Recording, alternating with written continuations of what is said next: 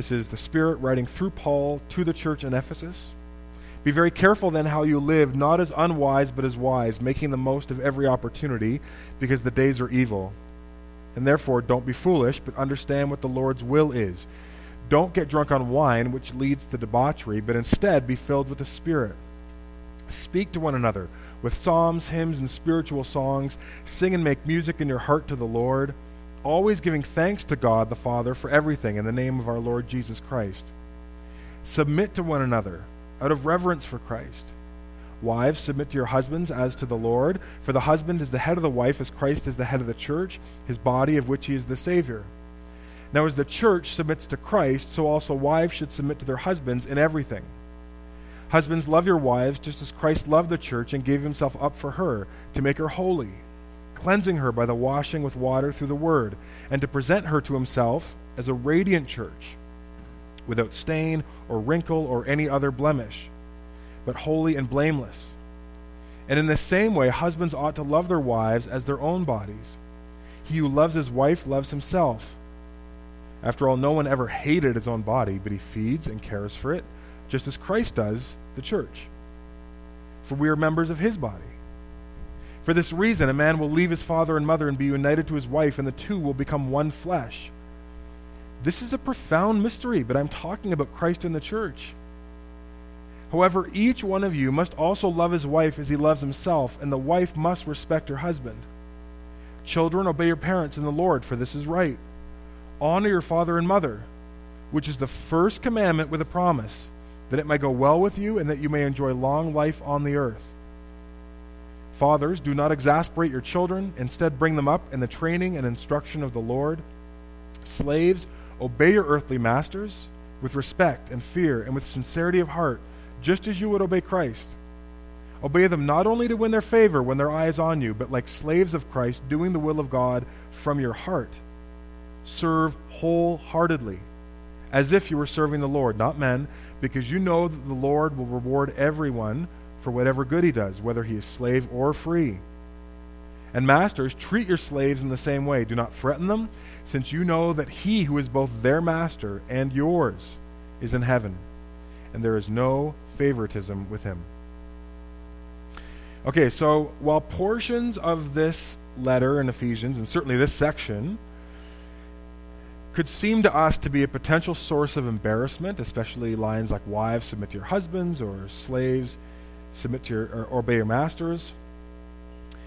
These sections of Scripture were absolutely game-changing and pregnant with new possibilities for those who heard them in a first-century context.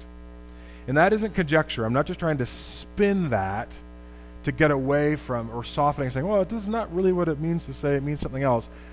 They were read like this, heard like this, and women, wives, children, and slaves were gobsmacked. They were like, wow, is this true? Is this real? We know these texts were a source of unparalleled hope for those who heard them, especially women, because within a few generations of the Christian community and then churches, home churches being established, the church began to be disproportionately populated by women. So much so, actually, before I get there, by the 2nd century, there was a pagan critic named Celsus. And in attempting to bring derision and to demean the church and this Christian project and what he saw as this new social movement, one of the ways that Celsus described Christianity as a way of pointing out how foolish anybody would be to join its ranks was that he called it a religion of women, children, and slaves. That's what he called it in the 2nd century. He used the same 3 titles Paul uses in Ephesians. But he's using it to say, there's a lot of religions out there, the marketplace of ideas, a lot of opinions on what's right and what's true. We might have disagreements about the top dogs. We can for sure agree on the contemptible ones, like Christianity. Because look who populates the Christian churches. It's a religion of women and children and slaves. And in that context, those are very much second-class citizens. So the inference is this: if God was real, God would be mighty, God would be powerful. And God would certainly have, if there's any kind of a movement or institution, it would be full of the mighty and the glorious and the powerful. But churches are not full of the mighty and the glorious and the powerful. Churches are full of weak, losers, second-class citizens, subhumans, those who by their very nature ought to be ruled by men. And that reminds me of a passage in 1 Corinthians where Paul writes to the Corinthian church and he says, God chose the foolish things in the world to shame the wise, and God chose the weak things in the world to shame the strong.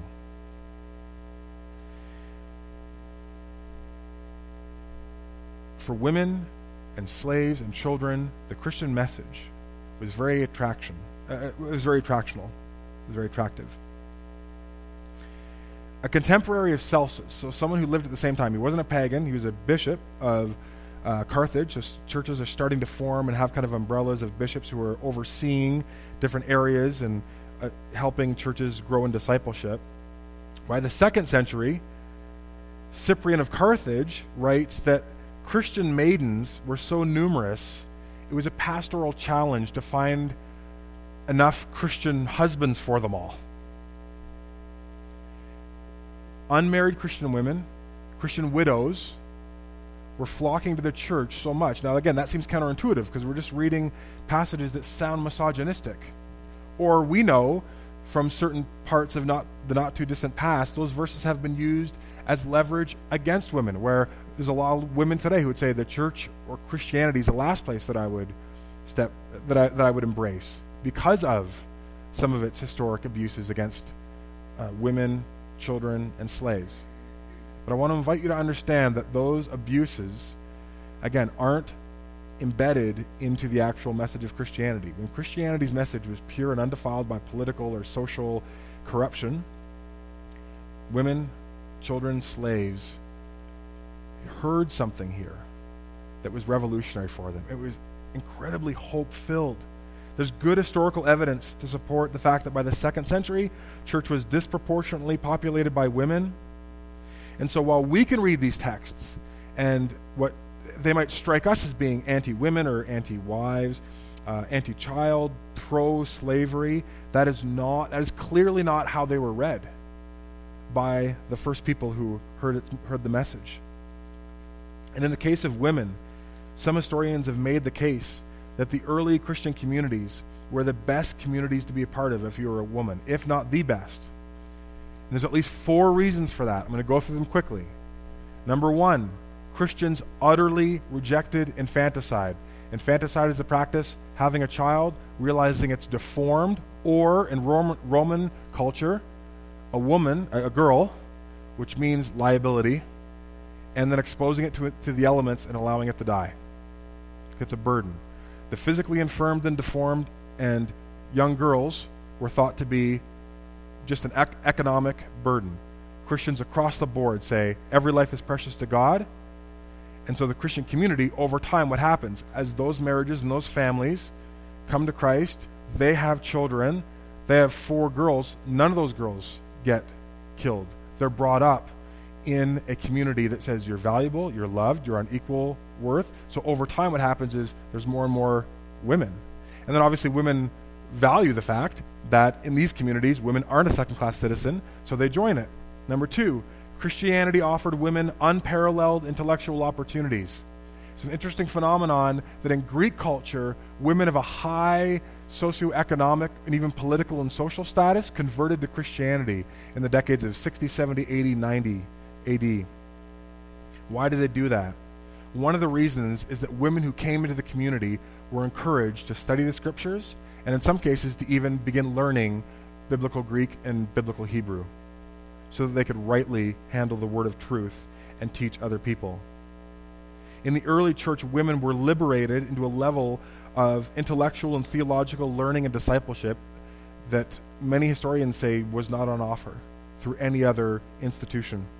In fact, by the 400s, so within 400 years of the church taking shape and growing, St. Augustine writes, and he boasts in his writing, that any old Christian woman is better educated in spiritual matters than any current philosopher. It was a source of pride for the church that anybody who walks through their doors, who gives their life to Christ, gets a serious and robust intellectual, theological education. Number 3, in Christian marriages, husbands were commanded, so just full stop there, just period. Husbands were commanded to do things. It wasn't just the burden of obedience and submission, wasn't just on wives, children, and slaves or servants in that household. Husbands were now given commands. They were, in a sense, put in their place under a larger authority. They were not capital A authority of the home. The home was seen as under the lordship of Christ, and that has ramifications for everybody, including husbands. And women began to enjoy a kind of marriage that to that point hadn't really ever been available to them, in terms of an institution pushing an idea that husbands had an obligation to love and care for their wives, and they weren't allowed to define what that love looked like. They had to look to Christ's love for his church. That's the model that they had to use to love and care for their households. Otherwise, they could come under church discipline. So obviously when that's being taken seriously, abuse and mistreatment kind of nosedives, right? Because there's no way to justify it. There's no way to say, well, I beat my wife, I emotionally abuse my children, I radically mistreat my slaves, because I kind of see a parallel in what Jesus does with it. You can't do it. So there were new guardrails for safety and flourishing put in place for Christian marriages. Right? That comes out of Ephesians 5, where Paul says, husbands ought to love their wives as their own bodies. He who loves his wife loves himself. We read right past that, but that was a revolutionary idea in that context. That your wife wasn't something you owned, it was a co-laborer in the gospel that you had to treat with the same dignity and care that you are expecting everyone else in your household to bend over backwards to meet your needs. You now have to do the same. So completely new expectations for Christian fathers and husbands. And lastly, and this is the one that is really interesting, Christian women, or in Christianity, women were empowered to not get married. Now today, it's not uncommon for women to delay marriage, but 2,000 years ago, that's the default setting for every woman's job. Is when you're raised as a girl, your job is going to be a wife and a mother. You might have other responsibilities that kind of are attendant to those central callings, but that's it. Like, that is what God has made you for within Jewish culture. That's what God has, that's what the gods, or that's the purpose of your existence. In a Roman worldview, you are there to breed, to establish our economic and military security by having more children, ideally in Roman context, more males. But in Christianity, for the first time ever, women are invited to not marry and told that's a totally legitimate way to live your life. And it's a God-glorifying way to live your life. In 1 Corinthians 7, 8, and 9, Paul writes this, "Now to the unmarried and to widows I say, it is good for them to stay unmarried as I do." No one's talking like that in the first century. Not only that it's like permissible, it's actually good. It'd be good. If you're a widow, if you're unmarried, the Spirit's counsel through Paul is not, don't just set marriage as the default for your life, as if that's what you have to do to have a full life. If they can't control themselves, they should marry, for it is better to marry than to burn with passion. And then later on, he says, listen, if you do, this is in a little bit farther in 1 Corinthians 7, in verse 28, if you do marry, you have not sinned. And if a virgin marries, she hasn't sinned. And then the Spirit through Paul gets real and says, but those who marry are going to face many troubles in this life, and I just want to spare you this. Paul's like, listen, marriage is not all that it's cracked up to be. It's awesome, it's a gift from God, but don't think that getting married is going to solve all your problems. He's like, it's going to do the opposite. It's going to introduce new problems. So if you can help it, stay single. He says in verse 32, I would like you, he's speaking to men and women, I would like you to be free from concern. An unmarried man is concerned about the Lord's affairs, how he can please the Lord, but a married man is concerned about the affairs of this world, how he can please his wife, and his interests are divided. An unmarried woman or a virgin is concerned about the Lord's affairs. Her aim is to be devoted to the Lord in both body and spirit, but a married woman is concerned about the affairs of this world, how she can please her husband. I'm saying this for your own good, not to restrict you, but that you may live in a right way in undivided devotion to the Lord. And you need to understand there is nothing in the messaging in the first century from either a Jewish worldview or a Greco-Roman worldview that prepared people to hear this message. That in Christ, your identity is so robust, your purpose is so full and rich, your vocation is so significant that singleness or being unmarried or being a widow even is no longer seen as a curse, but it's seen as something good. It's even seen as a kind of ideal. And so that meant that for the first time, women hearing the Christian gospel message and its implications also heard a message that their dignity, their worth, their value, their vocation was not seen as intrinsically tied to getting married and having children. Now that's difficult for people to imagine, maybe even for us today, because often the church sends a different message, a not so subtle message that marriage is kind of the capstone to a Christian life well lived. But that is not biblical.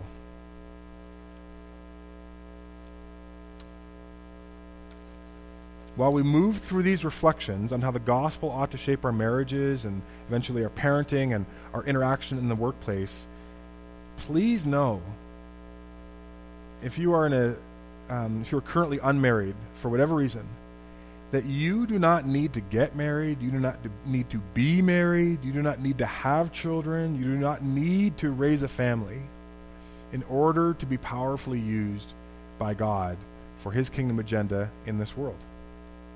Christianity does not teach that marriage and children are the capstone of a godly life well lived.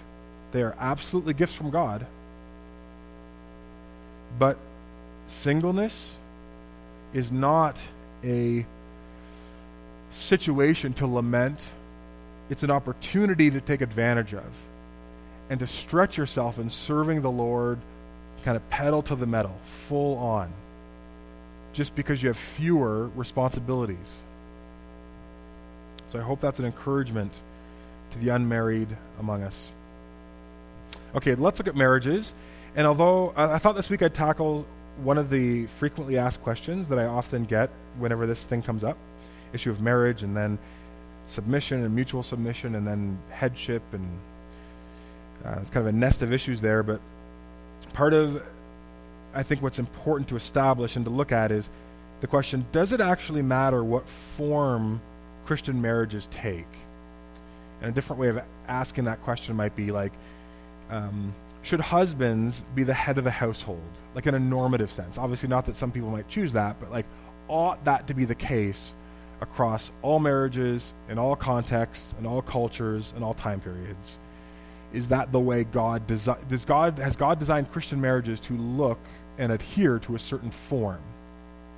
And this is the big question, and it kind of emerges out of a number of New Testament texts, but one of the ones that we're in now is Ephesians 5, verses 23 and 24, where Paul says, submit to one another, but then he says, wives to the husbands, and then he goes on this rationale. He says, for the husband, in verse 23, is the head of the wife, as Christ is the head of the church, his body, of which he is the Savior.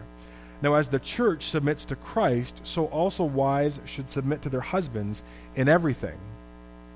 And so again, at first pass, it might make it reads as if there's a special, particular call to submission for wives within marriage, and that call to submission is submission in everything. And that doesn't seem to be connected to other factors like, well, I'm only speaking to here in Ephesus, or I'm only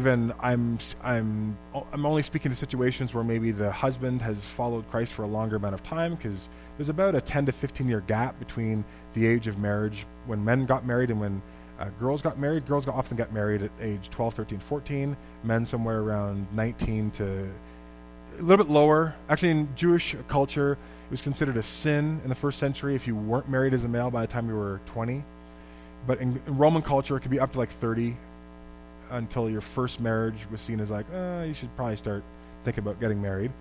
So there's no caveats to that. It just says the husband, by virtue of the fact that he's a husband and parallels Christ's relationship with the church, he ought to be submitted to and seen as the head and respected as the head in everything. Now, what I'm going to do this morning, I've given you an extended handout. Don't worry about reading through all that now. You can kind of go back during the week and use that as reference. I want to just kind of share with you a very basic summary of the two dominant views within Christianity, where I land, where our covenant denomination lands, and sort of the consequences of that. So for some of you, you might be familiar with this, for others not. So I will be moving through it through a somewhat brisk pace. But again, if on a personal level you're like, hey, can I get together for coffee, or I want some clarity around what you said here, feel free to email me. But this is something that you could spend weeks and weeks and months on. And just for the sake of brevity and moving through things, I just want to give you an overview and kind of an introduction to these two views. So to the question, in a Christian marriage, should the husband be viewed, submitted to, and obeyed as the head of the household? Kind of no full stop, no context or caveats to that. There would be Christians who would say yes. And that is sometimes referred to as the complementarian view. And the complementarian view is established, broadly speaking, through an understanding of the scriptural message. I've talked about creation, fall, redemption before. Complementarians use that same framework to say that, to end up on the position that, yes, in every Christian marriage, men are to occupy the position of head of the household, and they're to be submitted to in everything. Still in reference to submit to one another and caring and doing it in a loving way. So this is not a view that's saying, like a Roman, they have capital A authority to do what they will, but there is still a necessary and good and godly hierarchy within the marriage structure. So the argument would go like this. In creation, in Genesis, we see male and female created by God, equal in dignity, equal in value, and in essence, but distinct in the roles that they were given to occupy within marriage and the family. Men are given the responsibility of loving authority over women. Women are to offer willing, glad-hearted, joyful submission and assistance to the man. Now, sin enters into the story and corrupts that God-given hierarchy, where now we're in that hierarchy where there was a sense of mutual love and care and concern for each other. Now there's enmity. The curse on the woman enters in Genesis 3, and a hierarchy that was meant to lead to flourishing for marriage and the family now leads to the partners trying to be lording it over the other. So there's a disruption in a fundamentally good hierarchy within marriage. And redemption in Christ, Christian marriages then, and certainly in Ephesians 5, the text I just read would be a good example, exhibit that God's created intention was to redeem marriages back to God's original intent, which was hierarchy within marriage. Man is in a position of authority to lead through loving service, and a woman is to submit and assist the man and the marriage and the family moving forward in that vision. And so this view would broadly say men are designed and called to be the spiritual leaders in their families and within their marriages. Everyone else in the household should recognize and respect that God-given authority. This is normative for Christian marriages across cultural contexts. It doesn't matter whether you're in Ghana or Nelson or 21st century or 13th century. It doesn't matter the particularities of the individual marriage relationship. That's the default starting point of what it means to have a faithful, God-honoring marriage. Husbands and wives are equal before God, but they just occupy different roles. So that would be, yes, Christian marriages ought to take a set form if they're going to be genuinely Christian and genuinely biblical. There is a view that would say no to that Christian marriages are not committed to a particular form or structure in order to be genuinely biblical or Christ-honoring, or godly. And this would be the egalitarian position. And egalitarians would move through creation, fall, redemption, and the story of Scripture and the key texts, but they would frame it this way: that in Genesis 1, God created male and female as equal in all respects, and there actually is no distinction made in terms of gender roles in that first and second chapter of Genesis that is read into the text. Men and women are created equally. They're co-equal image bearers of God. And both the man and the woman are given the responsibility to rule over God's creation. Be fruitful and multiply, have dominion over the earth. That's given to both the man and the woman. So they have functional equality as well. In Genesis 3, sin introduced into God's creation does corrupt the marital relationship. And egalitarians would say one of the chief examples of sin's defilement is that it introduced an illegitimate hierarchy, where within the relationship, man is placed on top of woman as part of the woman's curse due to sin. That because of sin, women have the disposition of subservience before a man, and man would have, in contrary measure, a disposition of supremacy over the woman. But this emerges from a sinful corruption from what God intended. And because of sin, therefore, the male-female equality that God intended for in creation has now been defiled by a tendency to want to, again, be over and against and lording it over the other person in the relationship. Kind of who's winning the marriage. And in Christ, in redemption, what does a Christian marriage look like? It looks like a restoration back to God's ideal, which was that man and woman, distinct in terms of gender, are given the task and the calling to be fruitful and multiply, have dominion, go forth, and serve God together. But Galatians 3:28, where Paul talks about how there's no longer male or female, he's pointing to a truth that any false or sinful basis of male-female hierarchy has been abolished in Christ. And so there's no legitimate distinction in God's kingdom between the significance or role of men and women as it relates to serving God and serving one another in marriage. So therefore, egalitarians would say full male and female equality is restored, full dignity is restored to women, and servant attitudes are called for in men and women alike, and husbands and wives.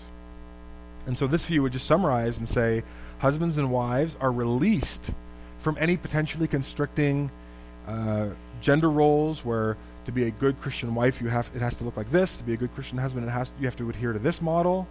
And you're free to arrange your marriage as best enables you to serve God and love others. And so this should be done obviously prayerfully, reflecting on your own uniqueness and gifts as a couple and individual gifts and skills and talents. And the goal is to allow the giftedness of each person to shape the marriage and to allow Christian marriages to move forward, not based on necessarily arbitrary roles, but on roles that fit the nature of each couple, and that each couple has surrendered to and kind of joined together and say, yeah, I think this is going to work for us. And I could see how you can flourish in Christ this way, and how I can, and I want to help you do that. So my view and the covenant view is the egalitarian view. It is the second view, that the way we read and interpret, what does the text say? What does the text mean? How do we apply the text? We end at an egalitarian position. And that egalitarian position has consequences not just for how marriages should be structured within the home, but women's participation in the life of the church.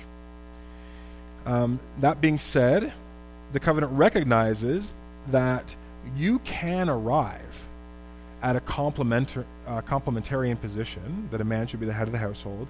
You can arrive at that biblically. They wouldn't say that's an unbiblical position.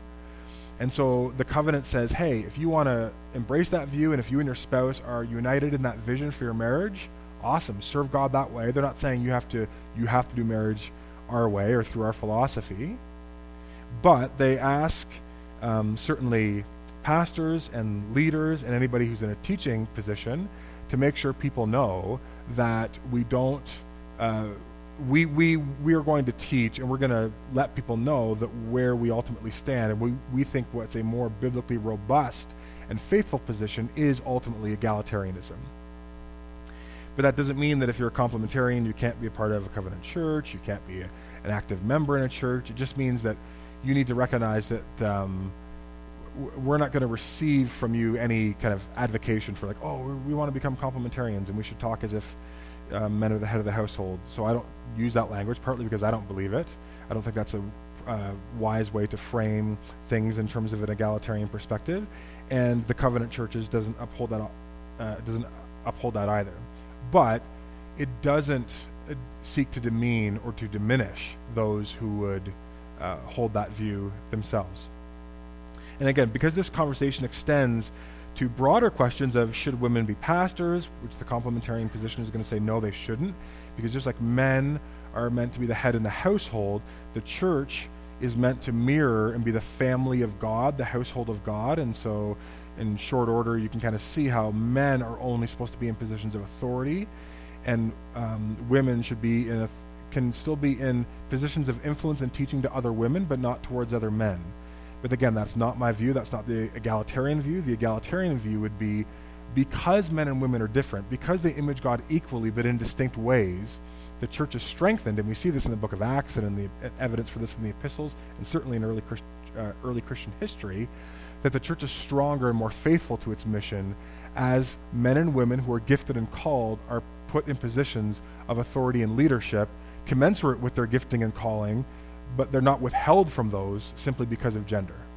That gender is an illegitimate criteria by which we would remove someone or keep them from a position of influence or authority within the local church. And so we say that, in answering this question, should the form of a Christian marriage look the same way across cultures? Myself and the covenant would say, not necessarily. That there might be good reasons why you might not want to go into a particular context and just lay down a well-intended rule that says men should always be in leadership in the home. That the covenant says that is not their position, not because of, how would I say this? Well, the covenant believes in empowering both individuals within marriage and to recognize that marriages are an intensely personal kind of, not in the sense of one-on-one, but in terms of the couple, between them and God. And the covenant, because of one of its values of freedom in Christ, really sees a value in saying, you are accountable as a couple to love and serve the Lord ultimately as you see fit. You are accountable for your marriage before God. And so grapple with the text and do your homework and come to an agreement, and then love and serve God together. But within the covenant church, we are going to say that as we've done our homework, as we've looked at all the scriptures and all the commentaries and done some really good work, we recognize there are these two positions, but we just see the biblical evidence tipping to the one side. So what do I encourage?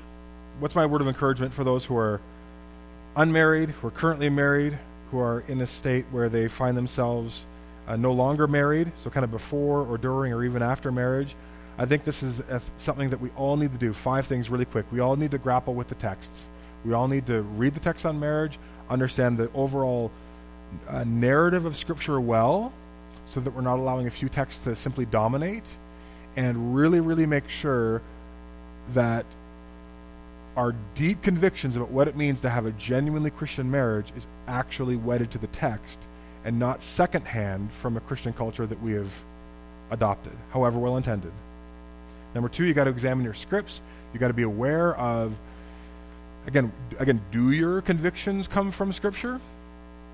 Or are they heavily weighted from the fact that you grew up in a certain context that said, this is the way a marriage is supposed to look in order for it to be genuinely God-glorifying? And again, you just kind of conflated that and thought, well, I just kind of always assumed somewhere in the Bible it just taught that. So examine your scripts. Where do those scripts come from? How culturally shaped are they? And are they shaped in a way that is aligned to the gospel?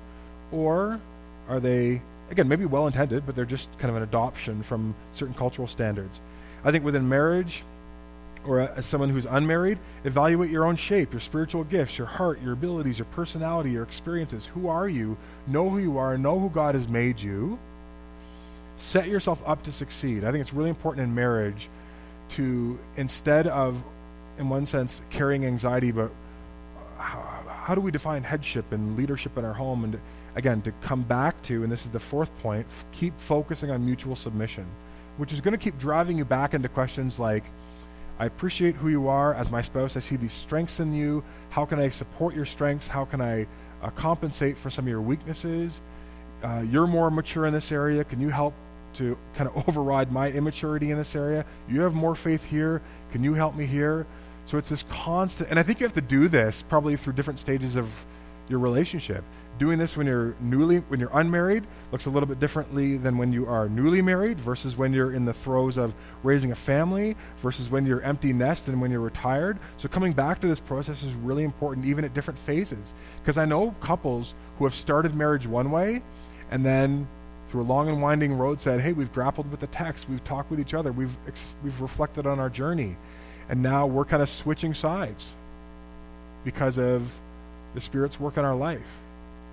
So even if you decide on a structure and form that works for you now, again, and this is point 5, agree on a vision, knowing that you have freedom in Christ. This is your salvation doesn't depend on how you conceptualize your marriage. It's how you live out and through your marriage, and how you honor God through your marriage. That's the significant part. And that's going to force you to keep coming back to this question of, what does it look like? Verse 21, Ephesians 5, submit to one another, submit to each other out of reverence for Christ. And then you can go through the rest of the passage and you can have discussions amongst yourselves and in Bible studies about, okay, what does headship look like, and all these different things, and complementarian versus egalitarian. Oh, I can see both sides, and but again, you have freedom in Christ to say, ultimately, in my marriage, in our marriage, this is where we stand. As for me and my house, we're going to serve the Lord.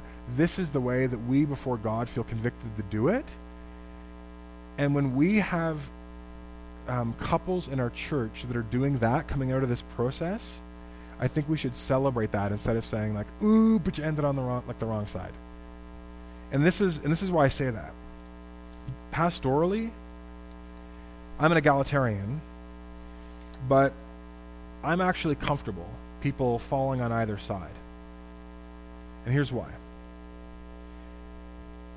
A healthy complementarian marriage, so a healthy, Christ-honoring complementary marriage where both the wife and the husband have agreed that they understand the wife or the husband to be the head of the household, and to be authoritative and to be the servant leader, and the wife to submit. A healthy relationship that has that form is going to look almost indistinguishable from a relationship where both people are saying, I want to mutually submit to you. How do I care and love you, and how do we serve God together? And I've talked with a number of pastors, talked with Jason and Jesse and Rick about this, other covenant pastors, and it's actually really true. On the outside, it's very difficult when there's a healthy egalitarian relationship or a healthy complementarian relationship. It's very hard from the outside to be like, I bet you they're egalitarian, because it just looks like both always deferring to the other and caring for each other. One clearly not lording it over the other.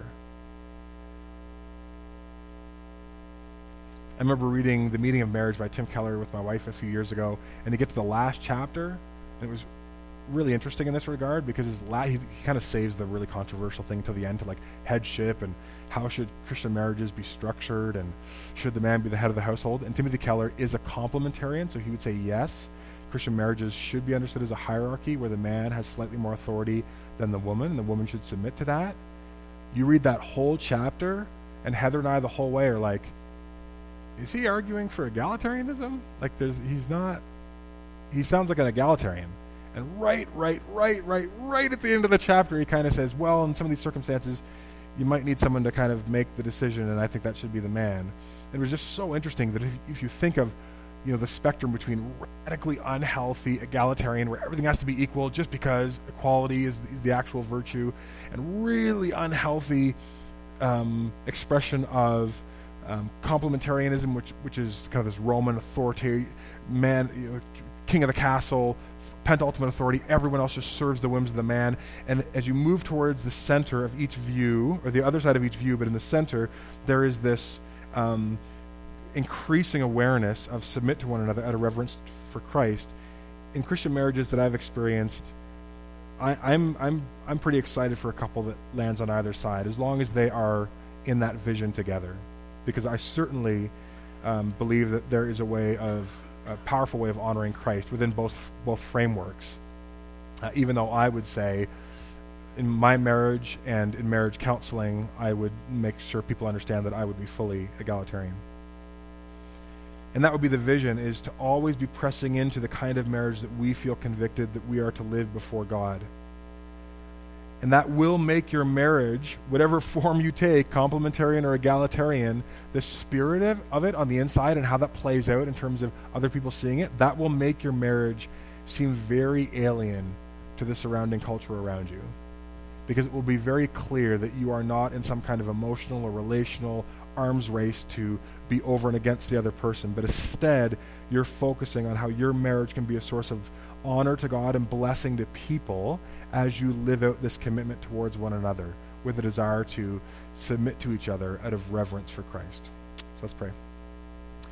God, marriages are a gift, and for the marriages within our midst, I pray for some of these things, God. I pray that maybe there's couples here who say, yeah, we haven't really talked through what we need to do in our marriage at this stage of life to really kind of reset, get on the same page, to know where we stand, to move forward together.